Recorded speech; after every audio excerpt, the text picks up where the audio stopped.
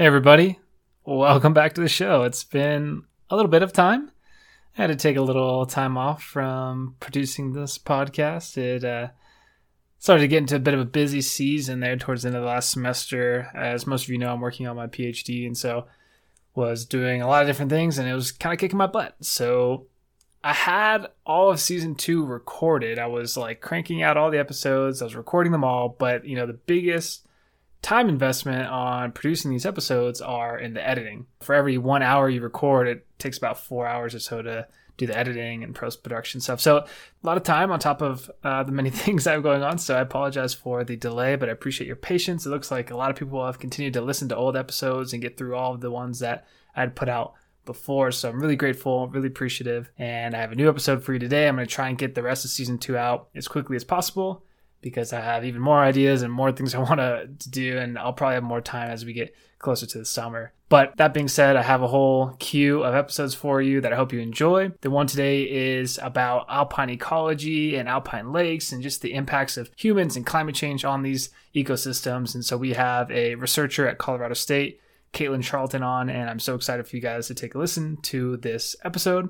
And I hope you learn a lot about what you can do and how you can behave in the wilderness. As I mentioned, I did a lot of these recordings, a few months ago. So this recording actually was done at the end of September when we were experiencing, close to the tail end of experiencing a lot of wildfires here in Colorado. As most of you guys know, it was record wildfire years, both in California and in Colorado. We had the largest fire ever on record. And so we were experiencing a lot of poor air quality and issues. And so we talk a little bit about that in the episode just to give you some context for that. So without any further ado, here is the latest installment of Environmentality. Thanks again for your patience, and I hope you enjoy. Welcome to Environmentality, a podcast for current environmental news, lectures, and interviews with the experts. I'm your host, Brendan Anthony. Let's dive on in.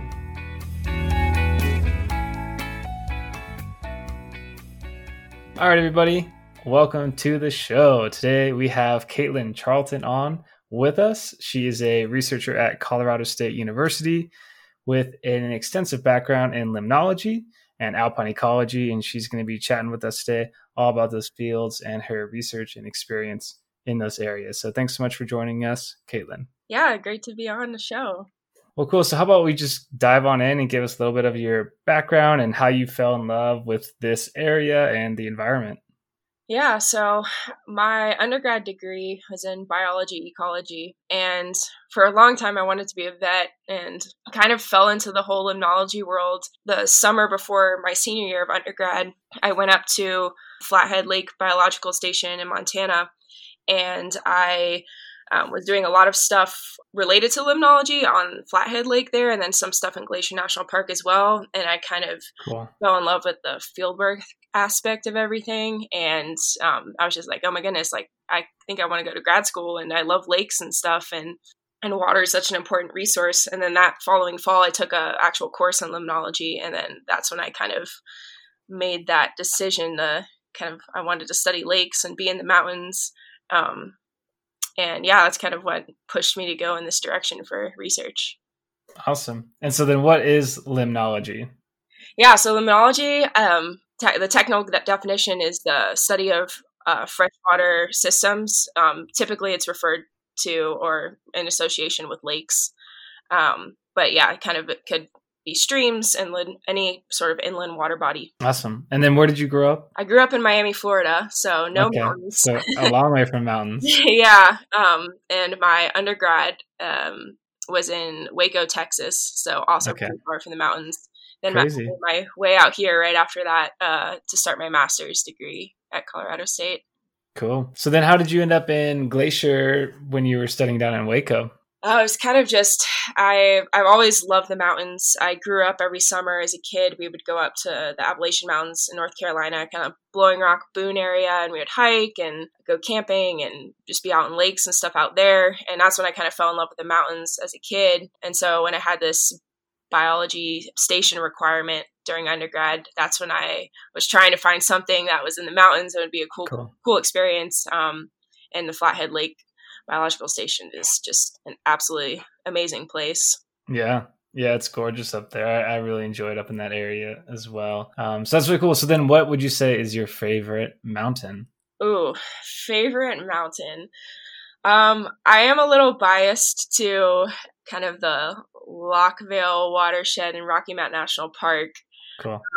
I just have a soft spot for it just because I do field work up there all the time. But I will say, maybe not a specific mountain, but I think Glacier National Park is like my favorite Cool. place I've ever been to the state still. So, Okay. yeah. Good. And yeah, it seems like every other weekend I see you on Instagram summiting a 14. Are you trying to check off all of them in the state here in Colorado? I am. Yeah. I haven't done as many as I have wanted yet. So I think I'm only at like 13 right now. But yeah, I knocked off, I think, 7 this summer. So I'm going to chip Pretty away good. slowly. How many are there in total? So there's 54. Technically, there's 58, but 4 of them aren't counted in the official 14er list because their summit isn't above 300 feet above the nearest saddle of the mountain. And okay, so they'll all kind of clump they together. don't count it, but most people count all 58, so I count all 58. Good.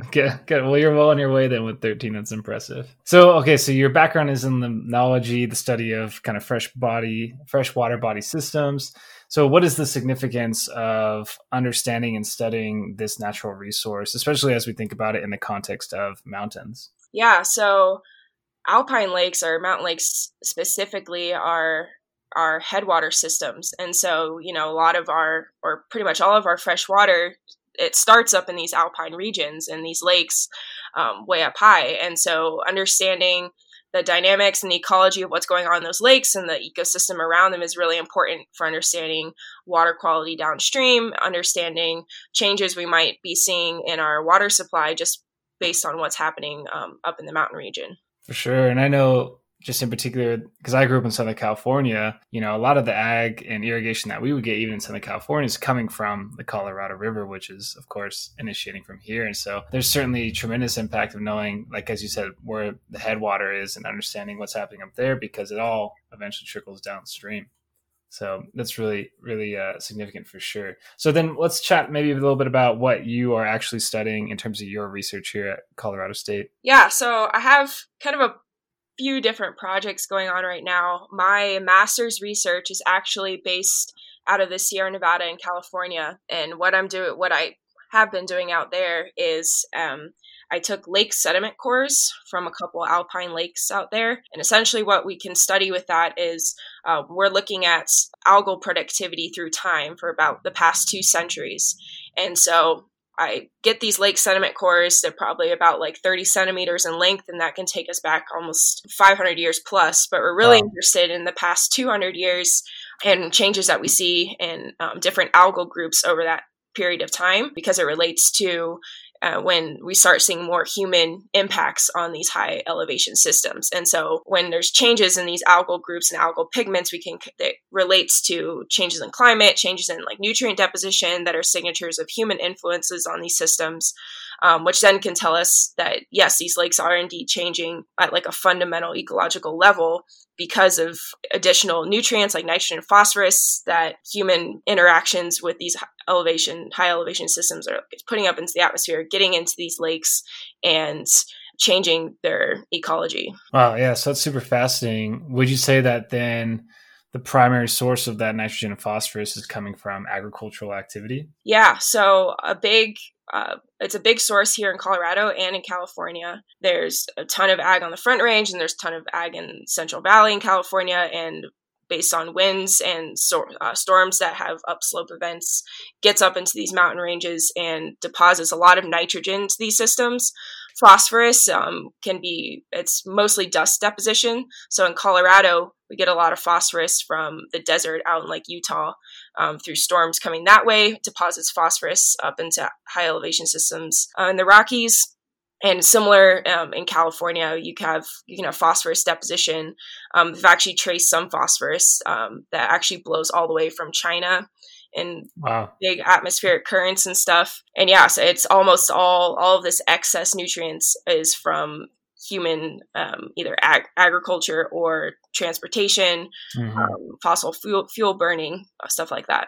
It's insane. It goes to show that really no part of the planet is untouched by humans. That even in these, remote lakes up in these mountains, we're seeing the impacts of human activity. That's crazy. So I guess just to maybe explain it for some of the listeners. So you have excess nutrients, which is driving algae growth, which is a type of like plant primary producer, right? Mm-hmm. So maybe you want to explain what is the significance of that? Like, why is that an issue? You get these algal blooms, and then how does that negatively impact that ecological system? Yeah, so having these excess algal blooms in our high elevation lakes, this is something you would typically see in like a low elevation pond or small lake, or a lot of people are familiar with the big algal blooms in Lake Erie and the Great Lakes, and it's a lot more common in lakes that are super close in proximity to agricultural regions and transportation stuff. And it's only been over the past decade that a lot of alpine lake researchers have started noticing, like, hey, there's these big algal blooms happening in these alpine lakes. We haven't noticed this before. And what that means for alpine lakes is it can change the water quality dramatically. So a fear with algal blooms is that they'll become toxic. And so you'll have these species that emit toxins into the water, and that's bad for wildlife. That's bad for humans that are going to be drinking out of these waters, like hikers and backpackers. It's bad for the Park Service. A lot of these alpine lakes are in, national parks that we all love. And the Park Service actually has a vested interest in not wanting these algal blooms because they don't want people don't want to hike up to this alpine lake and have like pond scum all over the place. Sure. So the Park Service is actually a big part of these studies right now because they want to be able to protect the aesthetics of these alpine lakes. And, if you have a toxic algal bloom happening in an alpine lake, what's going to happen downstream? So we need to understand what's going on at the top to be able to understand how it's going to affect downstream ecosystems as well. And it also can affect fish, like the fish ecology in lakes as well. So when you have a big bloom of algae, and it dies off when temperatures drop. When it sinks down to the bottom, essentially what that does is it will draw down the oxygen in the water column.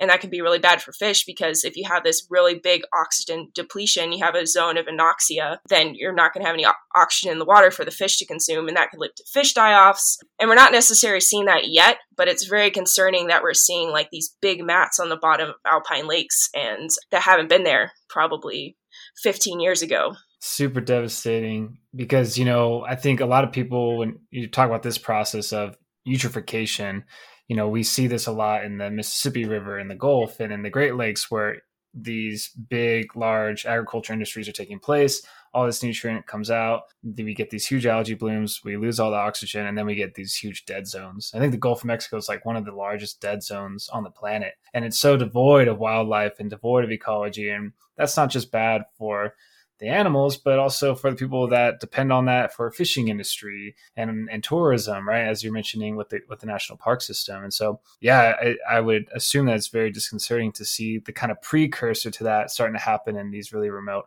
alpine regions. Yeah. So what are some other issues that maybe some of these alpine lakes are experiencing aside from nutrient deposition? Yeah. So another issue that we're seeing is actually related to like direct human impacts on some of these systems. So we have an interesting project going on in the Loch Vale watershed in Rocky Mountain National Park where we were sampling for and measuring caffeine in soil and water around our lakes and mapping that with, it's kind of gross, but we're mapping that with like human waste points all around the watershed and social trailing and stuff. And so we're trying to figure out if the excess nitrogen getting into these lakes and into the surrounding ecosystem, if there's like a significant contribution from like direct human waste entering the system. Because the park and just us being up there all the time doing field work, we're just like, there is a problem with human waste all around the trail, really close to the water. And we actually just did a little back calculation with our caffeine numbers and social trails.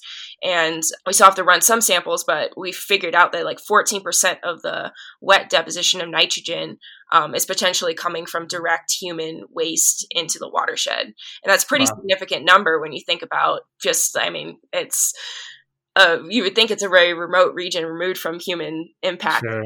These places get super highly trafficked and people that aren't following leave no trace principles and stuff are having a really important impact on these systems and changing their nutrient deposition rates.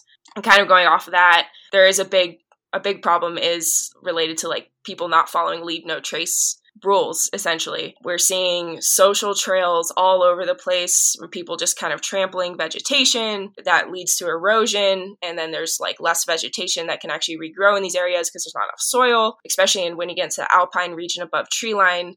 The alpine tundra, like grasses and stuff, are extremely sensitive to people stepping on them and walking on them, and people that just aren't aware, they're just walking all over this really fragile vegetation, and it dies, and it's really hard for it to grow back. So we've been seeing a lot of that, especially over the past, not me specifically, but everyone working the watershed, especially over the past 15 years or so. It's just become more and more of a problem. For sure. And I would assume that with all that traffic, you get compaction, which also creates a really big challenge to, regrowing that vegetation and trying to get it back to its, natural habitat and ecology. And then again, with the soil erosion as well, I would assume that also impacts then the water quality, which again, impacts the ecology in the water as well. Exactly. I'd love to maybe go back to the caffeine project that you're working on. So I guess why did you choose caffeine? Is it because caffeine is not naturally seen in these areas? And so this is a direct, chemical that we're seeing in humans.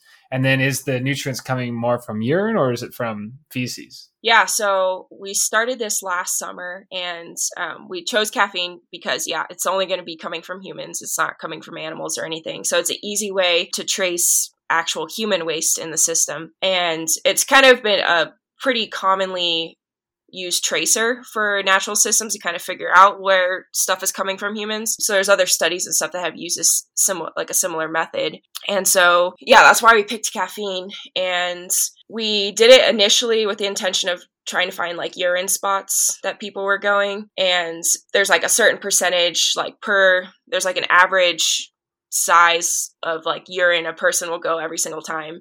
And so you use that plus how much, if a person drank like a cup of coffee in the morning, there's a number that related to that. And then you can basically calculate out how many people are like using the watershed as their bathroom. That's crazy. This is a dirty job. Oh yeah. And it's really kind of sad once you're up there because we just see like toilet paper everywhere and like really close to the trails. And it's becoming kind of gross in certain seasons when it's just a lot of people are up there. It gets kind of disgusting, honestly. For sure. The park is actually looking at possibly putting in like a pit toilet up there just because I pointed out it's a big problem. Yeah. So they're trying to do something about it. So you mentioned this idea of LNT, leave no trace. You want to maybe pitch the philosophy and what all that entails? Yeah. So leave no trace is essentially, when you go out into nature and hiking around, backpacking, camping, whatever you're doing, you want to leave the place like as if you were never there. And so a lot of that is, you pack out all your waste. You don't leave anything in whatever natural area you're in. You stay on trail. You're not just like hiking off and trampling grass and vegetation. And there's a big problem with just people. People just don't really follow that. I feel like a lot of avid hikers and backpackers are familiar with these principles, but especially in the national park system, when you have, just your everyday person kind of coming up and they want to be out in nature, which is a great thing. But a lot of people just aren't familiar that, if you do have to go to the bathroom, like you need to pack out your toilet paper, like have a little wag bag with you and pack it out. Like there's just a lot of things like that. I feel like there's a disconnect for people that aren't super involved in the outdoor community, that there's just like a lack of education there and how you should actually treat our natural systems. And so similar to like picking up your dog's waste, you would be doing that then with your human waste as well. Exactly. And so would that be true for going number one as well? Like what's the protocol on that? So there's different areas have different rules for that. So in some parks or some forest areas, you're supposed to be like 200 feet away from water, which I think is always a good principle. There's actually, I heard recently, I haven't actually fact checked this, but I heard recently that there's some areas where they actually recommend that you go directly into the water because I know it will just wash it out downstream faster. But I think at least in Rocky and most places in Colorado, you're supposed to be like at least 200 feet away from a lake, water body, or anything anytime you're going to the bathroom. Gotcha. This episode has turned into a lot of bodily functions. Hilarious. Okay, good. So to summarize, be far away from water sources when you go number one and pack out your number two. Yeah. Good. I'm curious, just because of the pandemic, are you guys looking at anything in terms of social impact as people have been either quarantined or maybe this is the only thing that people can do? And so we're seeing more people outside. How is the pandemic maybe playing into all of this? Yeah, so interesting that you bring that up because we actually just we put trail canners out in the Lockville watershed to kind of monitor how many hikers are coming in, thinking that there would be less people up there this summer. And the park had a reservation system in place. They still do. So it's supposed to limit people coming into the park to 60% of the amount of parking spaces available in Rocky. But the funny thing is, what we found is Lockville watershed, so like Bear Lake, the Lock, Sky Pond, had the same number of visitors this year and last year. There was no impact on the reservation system, but everywhere else in the park that there were trail counters out had like a significant decrease in people. And so if people are familiar with Rocky, the Bear Lake corridor where the Lock and Sky Pond are is like kind of like the place to go in the park. There's like Alpine Visitor Center, you drive Trail Ridge Road, and then there's Bear Lake, the Lock, Sky Pond, Emerald Lake. That's where everyone goes when they go to the park. So the park is thinking what happened is, people have their reservation and they can only be in for like a day. And so they're like, oh, we got to go to the best place. And so everyone kind of chose this watershed to go to this summer. So yeah, interestingly, COVID really had no effect on the amount of people we saw up at these lakes. Interesting. Yeah, I mean, regrettably, to be honest, I've only been into the park one time, and that's literally the path I took. So it definitely is the most trafficked. Yeah, it is great. It's beautiful. I love it. Cool. Any other research projects you just want to share about? Yeah, so we have a fun one I started this summer, which actually is going to be turning into my PhD project. And I've been mapping the benthic algae on the bottom of the Lock and Sky Pond with a little underwater submarine that we got. Wow. So basically, I've been going out monthly and doing transects across the lake and recording video of the benthic algal growth on the bottom of the lake and like target areas that are representative of different patterns throughout the season. So we started in July and I just did my last one last week. So the hope is we're going to capture like the seasonal variability in algal cover and kind of be able to figure out what changes on the bottom of the lake, like where are we seeing these blooms occurring, maybe, and then figuring out why are they occurring in these areas. And eventually we'll be pairing the maps I get with our little underwater submarine with satellite imagery. And so right now we're developing a satellite remote sensing tool that can monitor lake productivity through using different bands that the Sentinel and Landsat satellites emit down to Earth. And so at any given time, we can know like how productive the lake is and monitor its productivity, especially over the summer growing season. But the problem we've been having with that is we don't know if it's picking up the bottom of the lake or not. So me going out and mapping the benthic algae is going to be factored into the algorithms we use for the remote sensing stuff to really have a refined remote sensing tool. And the hope is we'll be able to carry this out to mountain regions all over the world. It won't just be applicable to Rocky, but we could use it in Sierra Nevada and California. We could use it in Glacier and everywhere. Cool. No, I love that. So the idea is that you'd be using the submarine to kind of validate and create a model to be able to track benthic algae growth on all kind of lakes on the western or in any mountain range. Yeah, exactly. And so then what's the significance of having benthic algae as opposed to, at the surface? Yeah, so we've been noticing, especially over the past 10 years when we see these big benthic algal blooms, that most of the productivity is going on the bottom of the lake. And a funny thing in limnology is that no one really studies the algae on the bottom of the lake. It's kind of like within the past couple of years, people are starting to be like, we should probably be measuring this. But it's hard to measure because, it's not, like, how do you grab samples, that are like meters down, and how do you like figure out where it's growing in certain areas of the lake. So I'm also getting grab samples from the bottom of these lakes to get chlorophyll measurements that'll be tied to the maps I have, because we think with just getting the water column algae and productivity that it's not really representative of what's going on in these lakes. It's kind of like a piece of it, but we're missing the bottom. So that's what the project is hoping to answer.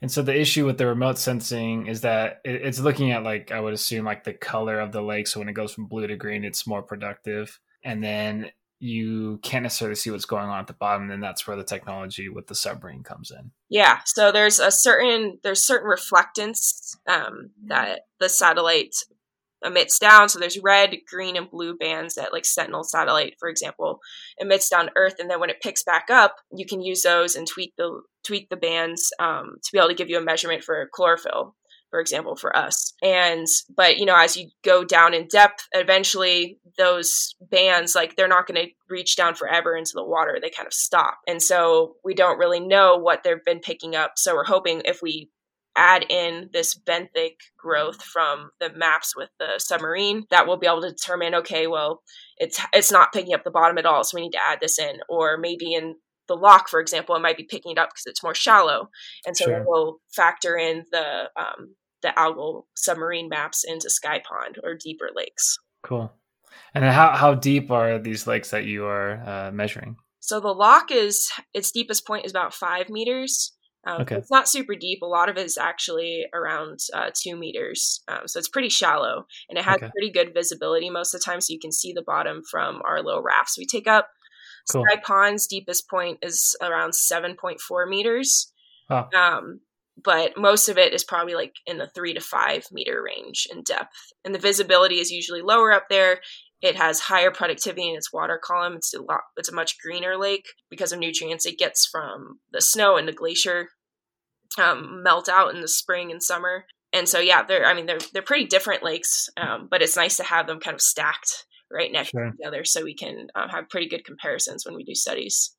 Cool. And in this submarine, I'm assuming you're not inside of it, right? It's like a drone or something like that you're controlling with a remote. Yeah, it's a little like remotely operated vehicle. So I'll sit in our raft and I have like this, just almost like a video game controller. Yeah, that's sick. Screen, and I'm just sitting there staring at it, driving around this little drone. It's small, but it weighs about, all of it put together weighs about like 35 pounds. So hasn't been the most fun to carry up.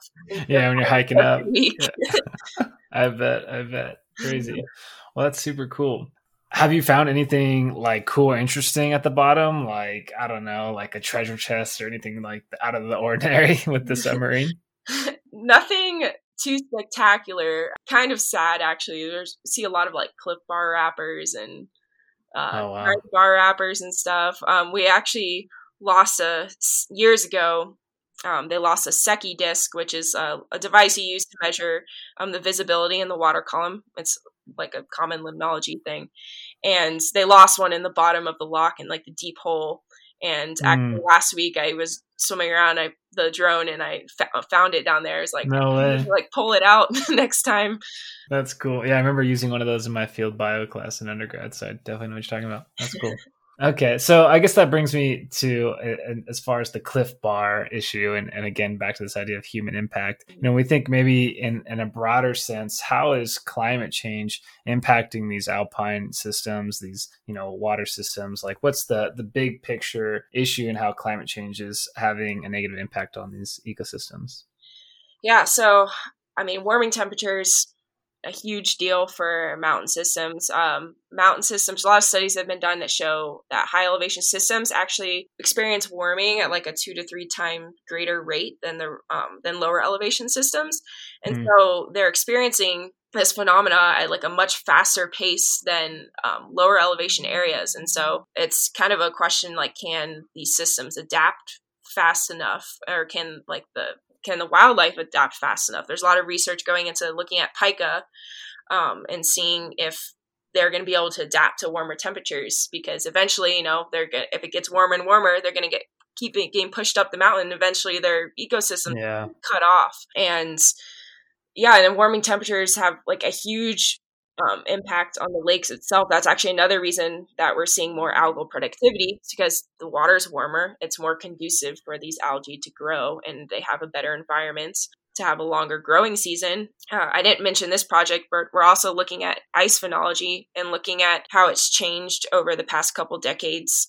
on our lakes, because, if the ice is melting out earlier and then getting on in the winter at a later date, there's a longer growing period there for algae to grow in the lake, and potentially, eventually have toxic algal blooms and stuff if it doesn't cool off and ice on fast enough to like kill off that algae. Sure. Another big problem for climate change in alpine regions is like glacial melt. So, especially in Glacier National Park, like almost all of those old glaciers are either gone or going to be gone in about 10 years, and they're extremely small. We have one glacier that's actually about the same size it's been for the past few years, Andrews Glacier up by the Lock and Sky Pond, and that's like the only one in Rocky that hasn't been shrinking significantly. So here in Colorado, all the glaciers in Rocky Mountain National Park are like rapidly shrinking in size. So what's the significance with the Andrews Glacier? How is it able to remain at a standstill? So it's actually in a unique position where it's behind a mountain in such a way that it doesn't get as much direct sunlight. And so it doesn't get that radiation that's just like beating down on that ice. And so it's been able to survive a lot better than most of the other glaciers in the park. And I would assume that as these glaciers start to dissipate, the albedo or the reflectance of that ice starts to dissipate as well. And then you have, darker color surfaces. Obviously, the lake isn't covered, so it's a darker blue in some cases.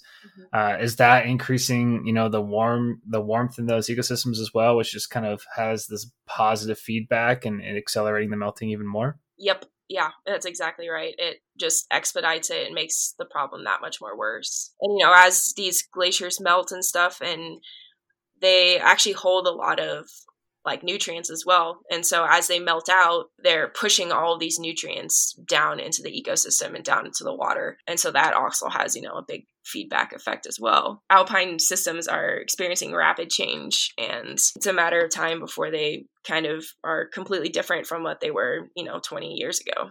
Yeah, no doubt. Yeah, it seems like a very volatile situation where things are just becoming highly exacerbated and intensified. So I guess then, what would be the solution to these issues? It seems like a lot of it is centered around trying to curb, primary production, algal blooms, and trying to maintain, cooler temperatures, save, glaciers. Like what's, I guess, the big picture, and then we can talk about maybe daily actions, but in terms of the solution for the issues that we're seeing in these alpine regions. Yeah. So, in regards to climate change itself and warming temperatures, there's not a lot we can do specifically. It's not like we can put a little barrier over the tops of our mountains and protect them. So, a lot of it is, it's down where we are in places, things that we can do to try and mitigate what's going on up in mountain regions, and not specifically tied to climate change, but kind of like global change with nutrients and stuff, trying to mitigate and change like fertilizer use in agriculture. And there's actually an early warning system in place in the Front Range of Colorado, which goes out to dairy farmers and stuff in the Front Range. And anytime there's going to be an upslope storm event, they get a notification saying, don't turn your manure fields and stuff, because that's going to release nitrogen and ammonia into the atmosphere, and it's going to get blown up into the park and into the mountains. So there's stuff like that that's been done. There's a nitrogen reduction plan in Colorado that was actually started because of a lot of the research in the Lockville watershed that basically pointed to that nitrogen is like changing these ecosystems fundamentally. And so it's a statewide nitrogen reduction plan that's been going on for, I want to say, probably like 15 years now. I'm not 100% sure when it started, but it's actively trying to get like the transportation industry to reduce its emissions, agriculture to reduce its emissions, and kind of hit these target dates or target numbers year by year to reduce nitrogen emissions. Yeah, so a lot of it is there's a lot of big scale stuff that kind of needs to be done. That's the context of global change and climate change anywhere in any system. It's a lot of big scale stuff that needs to happen to protect these systems. Yeah. Well, and that comes at a human benefit as well, right? Because if we start supporting industries that are, in particular for agriculture, that are less reliant on nutrient additions in terms of this big industrialized model, more often than not, those systems that are more in the regenerative ag, the sustainable ag, they're going to have less chemical inputs. That's going to mean healthier food for you, healthier planet, healthier soils. they can draw down more carbon and also play into the role of climate change. But also when we think about nitrogen in regards to transportation, you mentioned again, nitrogen is one of the biggest emissions that come from fuels and burning fossil fuels, especially in automobiles. That was like why the catalytic converter was ever created, but it's still not as or super efficient, and you still have a lot of those emissions. And then when you have really hot sunny days, especially like here in Denver and California, you get this development of smog, and then you get really bad air quality. And as we all just felt the brunt of wildfires, I mean, living in a situation with really poor air quality is not beneficial or good for anybody, right? It was quarantine 2.0. And so these issues, or I guess these solution strategies, are not just beneficial for the environment, but they're also beneficial for the people living in those environments as well. Mm-hmm. Yeah. And we can make, where we spend our money and the type of food we're buying and the type of, how often you're driving and what kind of car you have and all that stuff. I know everyone can't like make all those changes right away. It's not like you can go out and buy an electric vehicle tomorrow, but, you can reduce your impact, by carpooling with people or using public transportation and stuff like that. Like there's a lot of small things we can do that if enough people are making these small changes, like that has a huge impact on industry and just on having a beneficial impact on our alpine systems. For sure. So the solutions need to be big and small. We need like policy changes, big system changes, and then we can play a role in it in the day-to-day as well, as you're mentioning. As far as going out into the wilderness, hiking on trails, we talked a little bit about L&T. Are there any other things that we can be doing as we go out to enjoy nature that we can be reducing our impact on these beautiful and starting to become really degraded environments? Yeah, I mean, I would say staying on trail is just a big one. I know everyone don't cut switchbacks. Don't cut the switchbacks. It's just causing erosion and compaction and hurting the vegetation. And staying on trail, as much as you want to like go run across something to like see if you can see a better view or whatever. And I don't know, I have like a kind of like a lot of mixed feelings about that, because there's a lot of big part of like a mountaineering community and stuff, and summiting peaks. There's a lot of off trail stuff involved with that. And I think for people that are, if you're super immersed into the outdoor community and you are looking at like trails and stuff that people have done before that might not necessarily be on like a hiker's map or something like that. It's just being smart about being in areas and not trampling areas that haven't been used before. If you're backpacking, like try to find a spot that someone's used before. Don't just like go out and like sit out in like an alpine tundra region and like smash all of that vegetation.